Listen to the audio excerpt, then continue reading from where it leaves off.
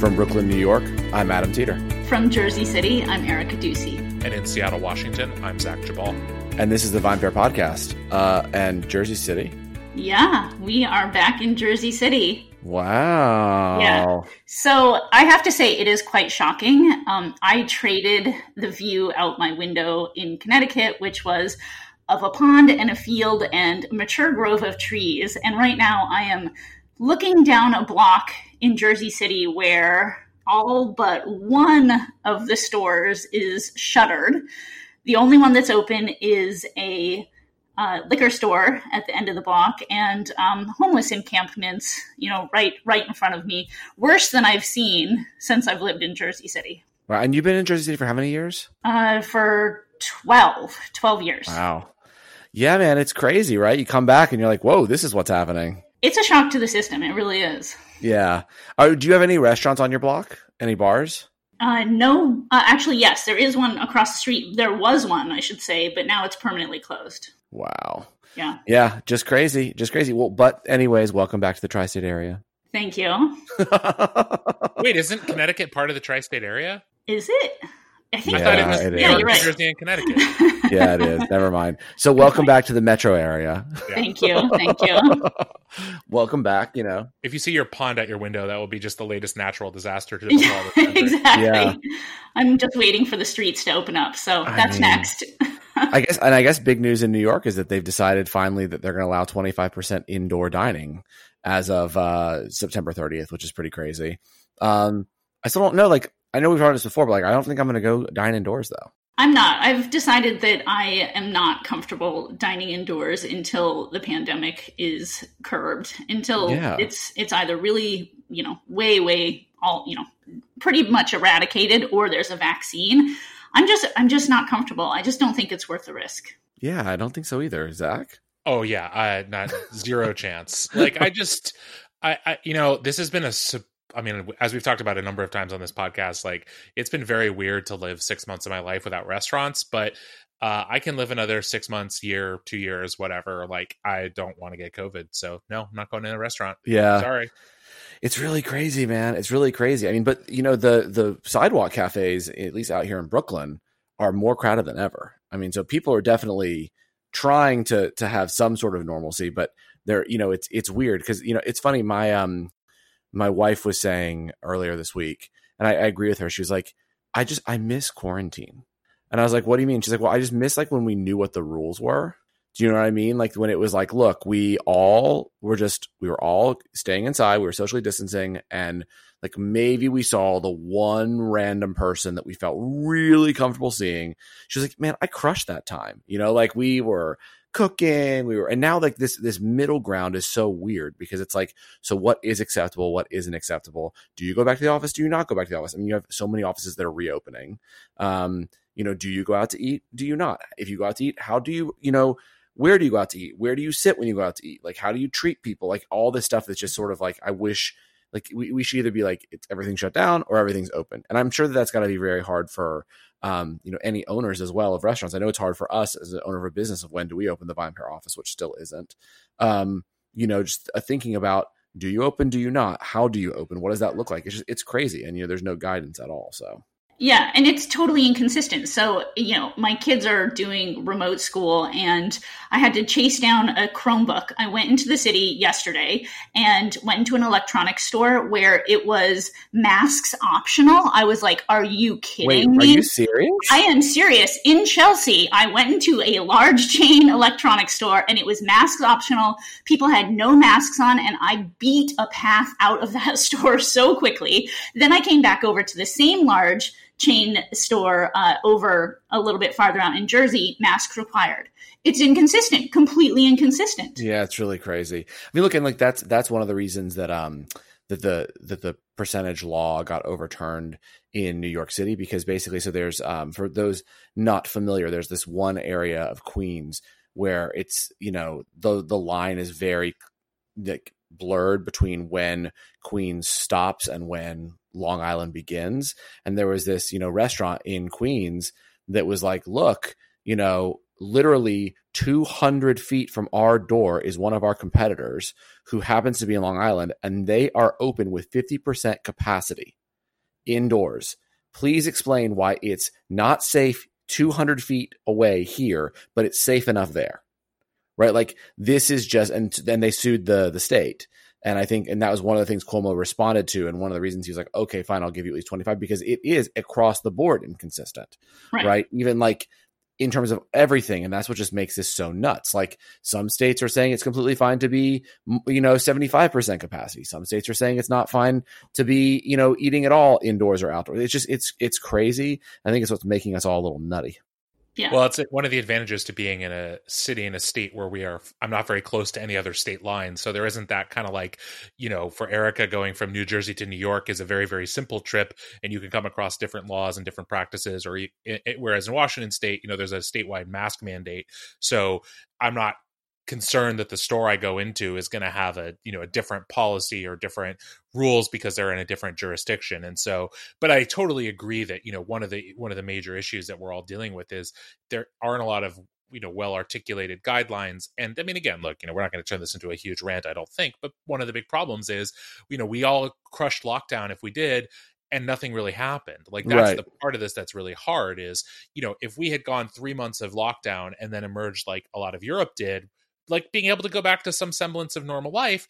Not that any of us would have been like, oh man, COVID was great. It was obviously horrible on so many levels, but at least we would have felt like that time that was, for a lot of us very difficult and obviously very traumatic in a lot of different ways was put to use. And instead it's like, well, we're still in this pandemic where things aren't all that much better. We still don't have any fucking clue what's going to happen. And we're about to get to the time of year where going outside for most of us is going to be not very pleasant. And so, we're not going to be able to hide outside and sort of ignore it.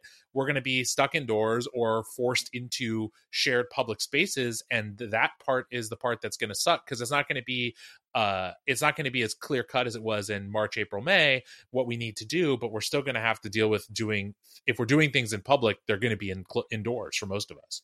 Right. Yeah. It's just really crazy. But we'll get through it. We're all trying and drinking a lot.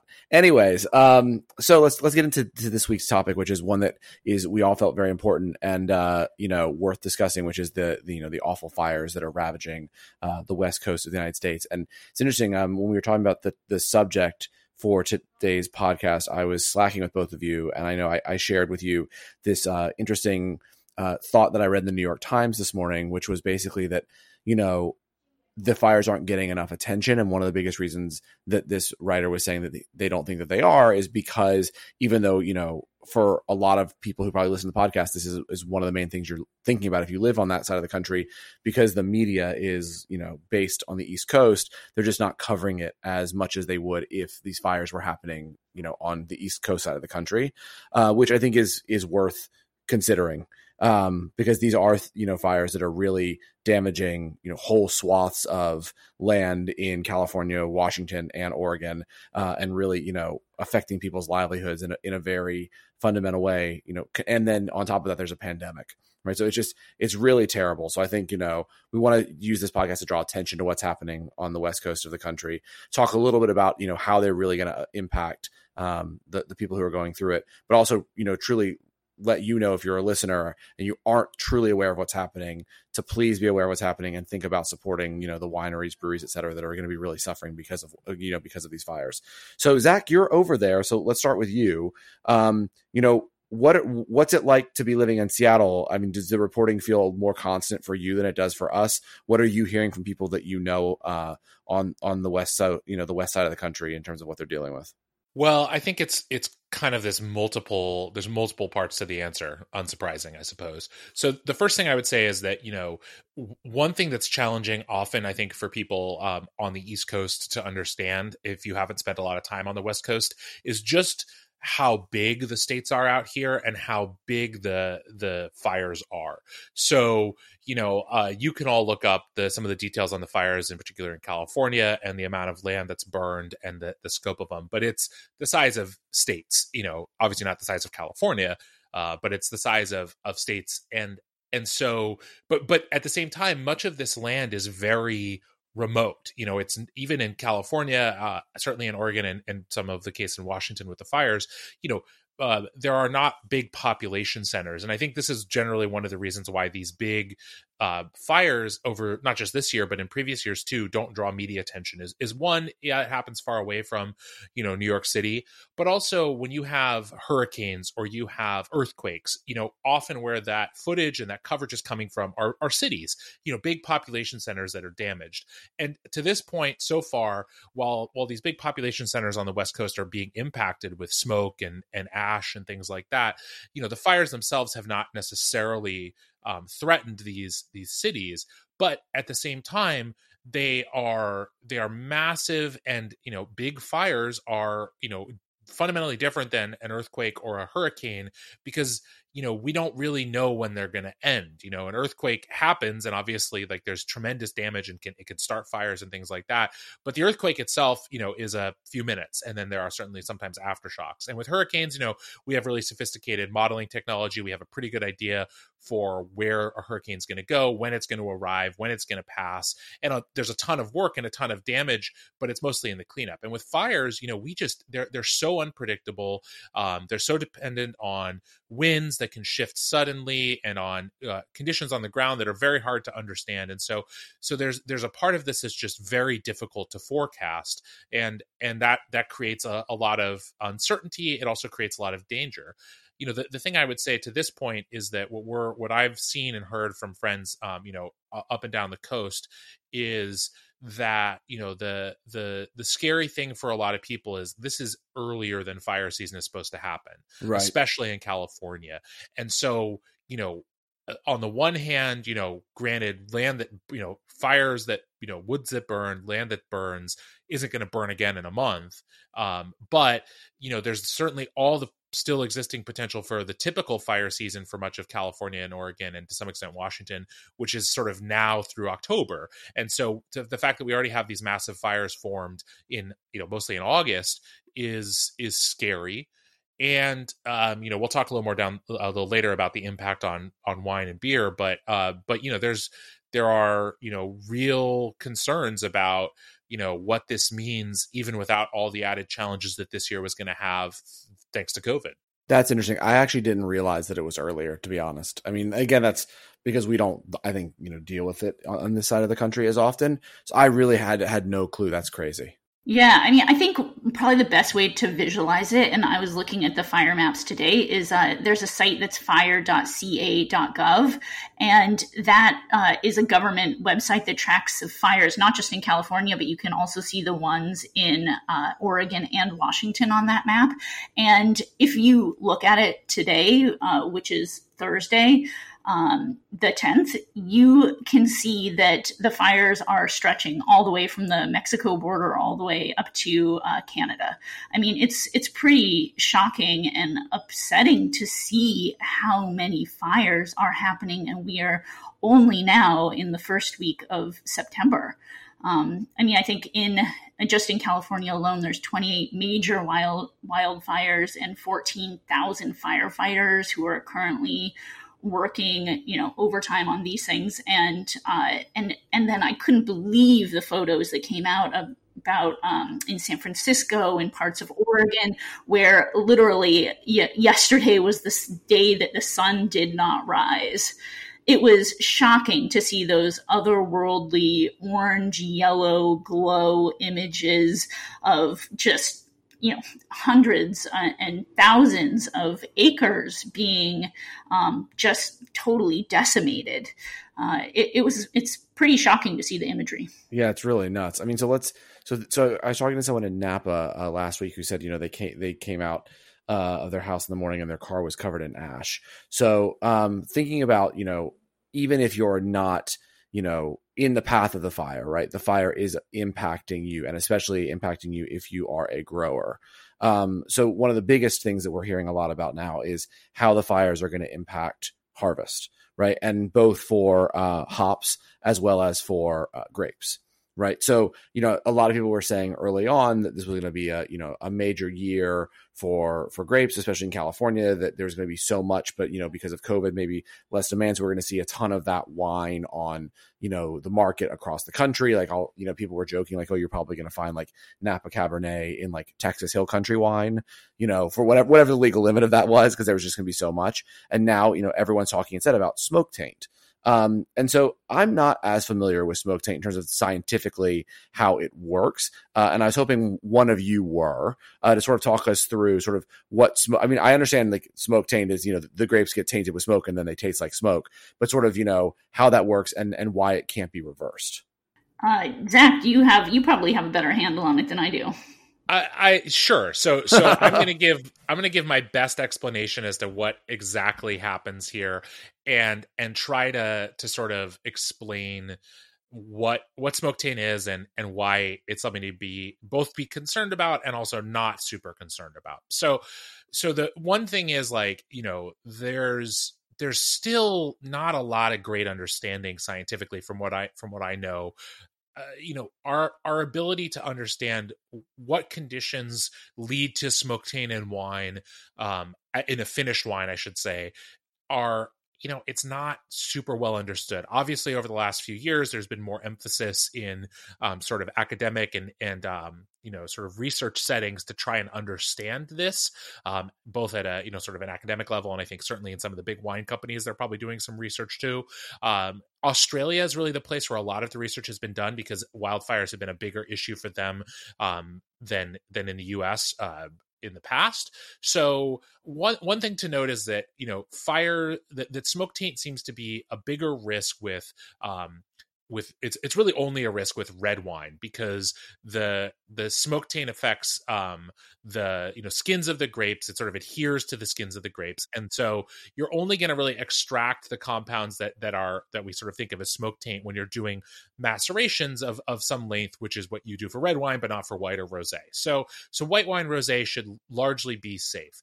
The biggest risk with smoke taint is that it seems to be only really detectable post fermentation. Interesting. Or even sometimes after aging. So one of the real issues for winemakers is it's not like you can in the vineyard or even at the sorting table look at a grape and in the same way that you could detect rot or mildew, you can't detect smoke taint necessarily. And it's not like washing the grapes seems to do a lot. It's that the skins themselves take up these compounds and sort of lock them in, and then they're released through fermentation and sometimes in the aging process. And so the problem is basically you can have wine that seems fine through fermentation, and then a few months into the aging process, you go in and you smell it or you taste it and you go, oh shit, my wine is ruined. It's tainted.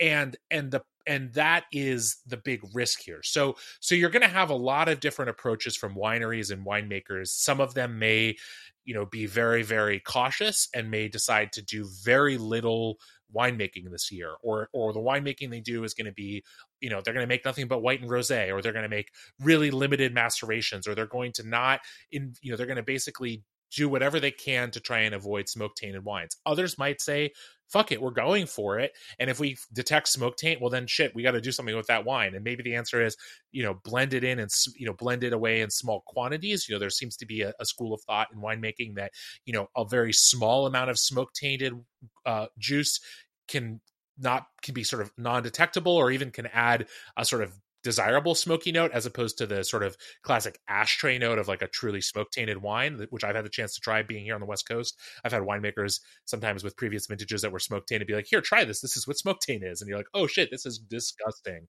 And the honest truth is, at this point, from what I know, we don't have good testing for this pre-fermentation. It's going to be a crapshoot is the shitty part of this. And I don't have a better way to explain it than that. Yeah, I've seen some varying sort of opinions on how long the exposure period is as well. So some people, in the past have more said it takes, several days of prolonged heavy smoke exposure to really damage the grapes and have those phenols, stick to the grape in a way that can't come off. But then I've seen others saying that even a day or two of that type of heavy smoke exposure can really ruin the grapes. And of course, like you said, it's going to be less with white wine, or even we may see more rosé wines being made this year as a way to try to salvage some of those red wine grapes, because you're just not going to be able to leave the grapes, leave the juice on the grapes to develop the red wine characteristics that you need over a long period of time with that smoke effects there. So I think what we'll see is a change in how people are going to operate this year. I mean, looking at all of California, you see reports of grape producers already saying that they're not going to take their crops, or that they're not going to make wine this year in Sonoma, in Napa, in Paso Robles, in the Central Coast, all throughout the state. I've seen a lot of conversation happening about who is or isn't going to make wine, and which grapes were able to come in before the fires really got going. So I think that's what's at play here, is really the entire harvest. If the grapes were not already picked, before the smoke got heavy, it could be ruinous for some producers. It's just nuts, man. Like, it really is crazy, because it's just shittiness upon shittiness that is just nothing that you can do. And that's what I'm wondering, though, because there's been so many of these fires in recent years. Has there been anything that the wine industry has done? And maybe we don't know the answer to this question. And if you're a podcast listener and you do, let us know at podcast@vinepair.com. But has there been anything that, has been done to try to mitigate that risk? Right. So, do the wineries have, smoke taint insurance now, or are there other things that they can do that really will help them if they lose a huge majority of their crop? Oh, I don't know. Yeah, I know that there is some insurance, that there's some agricultural insurance that could come into play, but there probably, like all insurance, is so many hoops to jump through to try to be able to take advantage of it. So I'm not sure if there's kind of a hard and fast rule about what would and wouldn't qualify. Interesting. So can you just make a lot of brandy with it or something? I mean, like, what does it just turn into, like a bunch of gin all of a sudden? Like, some of these wines could you just distill? Like, is that sort of what you're stuck with if you turn can't into use hand sanitizer? Yeah, exactly. Like, is that just what you're? Yeah. Speaking of hand sanitizer, like, the champagne producers who are like, we will not release the wine on the market if it is cheaper. It will be hand sanitizer. Like, I wonder if that's what you're going to see. Is like just a lot of like high quality, California wine sanitizer. Well, you also have this other problem that's going on that we kind of touched on, that was already existing in wine and in hops, where you're already having labor issues thanks to COVID. And the other thing to think about is, like, vineyard work in a lot of these places is not necessarily all that safe. Like, fortunately, Seattle didn't have it nearly as bad as some other parts of the West Coast. But the last couple of days here, especially Tuesday, it was like not safe to be outside for prolonged periods of time. Certainly not doing something as sort of physically demanding as harvesting grapes. And so, that is another piece of this. We were already, talking about, as you mentioned earlier on, Adam, that, that we were already talking about potentially a smaller crop, or questions about what would happen to grapes that were on the vine that maybe there wasn't the labor to pick. And you're going to potentially add to that. I mean, we're kind of at the early stages of harvest for a lot of areas on the West Coast, but it's getting there. Early to mid-September is, certainly the beginning of the harvest season for a lot of places, and will often be in full swing quite soon. And many of these fires are far from contained, and there can be always new fires and things like that. So I mean, one possibility is just there's a lot of unharvested grapes this year. The birds have a great year. And that may just be one of the answers, is just it's not in the end worth it from a variety of levels, economically, health-wise, et cetera, to just pick a lot of grapes, which, is kind of sad on the one hand, in that, like, think of what that could have, the wine that could have been if it wasn't smoke tainted. On the other hand, maybe that's just the best answer, is just to basically say 2020 sucks for everyone. we're just going to move on. Except for the birds. Except for the birds. Except for the birds. And, one angle that we have been reporting on is how local tourism has been a lifeline for a lot of wineries and breweries and distilleries who've been able to do curbside and outdoor tastings and so forth. And this is adding insult to injury. I mean, now not only can you not sell your wines on premise or pick the grapes, but also you have the small diminished lifeline that you did have of serving people at your tasting room. That too is gone. So, we have the plague, we have the fire, and the locusts are coming next. Like, that's for sure. Totally. As long as there's no smiting of the firstborn, because that would be bad for me. Well, it's just nuts. And Zach, just really quickly before we wrap this one up for today, because last week's was so long. What is impacting? We talked a little bit about the grapes, but I know we mentioned hops earlier. How is the smoke impacting hops? How are the fires impacting hops? Well, so that's a good question, and I'll give what I know to this point. So I will say right up front, I don't have an answer yet. I've been trying to find one out. I don't know that anyone knows.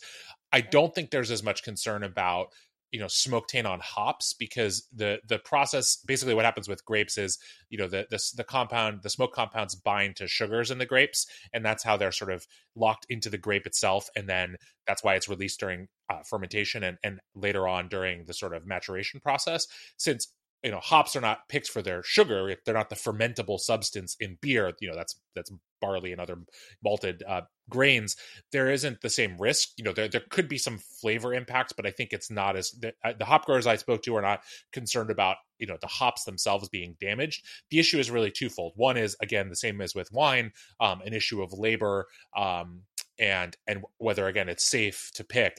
Hop harvesting, like wine harvesting, is sort of a mix of mechanization and hand labor, and obviously if the air is unsafe to be out in, then things don't get picked. And for those of you who don't know, like 98% of the hops in this country are grown in Washington, Oregon, and Idaho, in the sort of broader Columbia Valley sort of footprint. And so, this is right where many of these fires are. So there's that risk. And then there's also the honest risk of, like, many of these hop fields, as opposed to vineyards, are more closely situated to some of these fires, and because of where they're positioned, more in valley floors than on hills, they're more, I think, at more risk of burning. I haven't heard yet about any of that, but I know that a couple of growers that I was talking to, actually for an article that I'm working on for VinePair, which hopefully will come out, although I'm in the process of having to rewrite it because these fires are changing the story. There's definitely some concern about an actual loss of crop due to fire, to say nothing of, people's homes and businesses and things like that. And also, of course, possibly lives. So that's very much a TBD, but yes, there's also a real risk to the hop harvest in the US this go around. There's sort of the, again, what that means, I no one knows yet, but we'll follow up for sure. But it's definitely, it's not just wine that's potentially being impacted here.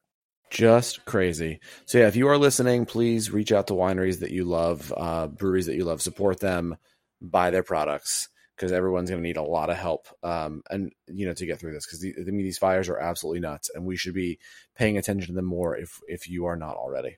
And learn to love white and rosé, because that might all be all you're getting domestically. Yeah. Seriously. Well, guys, this has been an interesting podcast. Please, if you have any thoughts, reach out to us at podcast@vinepair.com. We'd love to hear your views, other topics you'd like us to discuss in future episodes. And as always, thanks for listening. And Erica, Zach, I'll see you next week. See you then. Sounds great. Thanks so much for listening to the VinePair podcast. If you enjoy listening to us every week, please leave us a review or rating on iTunes, Stitcher, Spotify, or wherever it is that you get your podcasts. It really helps everyone else discover the show. Now for the credits. VinePair is produced and hosted by Zach Jabal, Erica Ducey, and me, Adam Teeter. Our engineer is Nick Patry and Keith Beavers. I'd also like to give a special shout out to my VinePair co-founder, Josh Mallon, and the rest of the VinePair team for their support.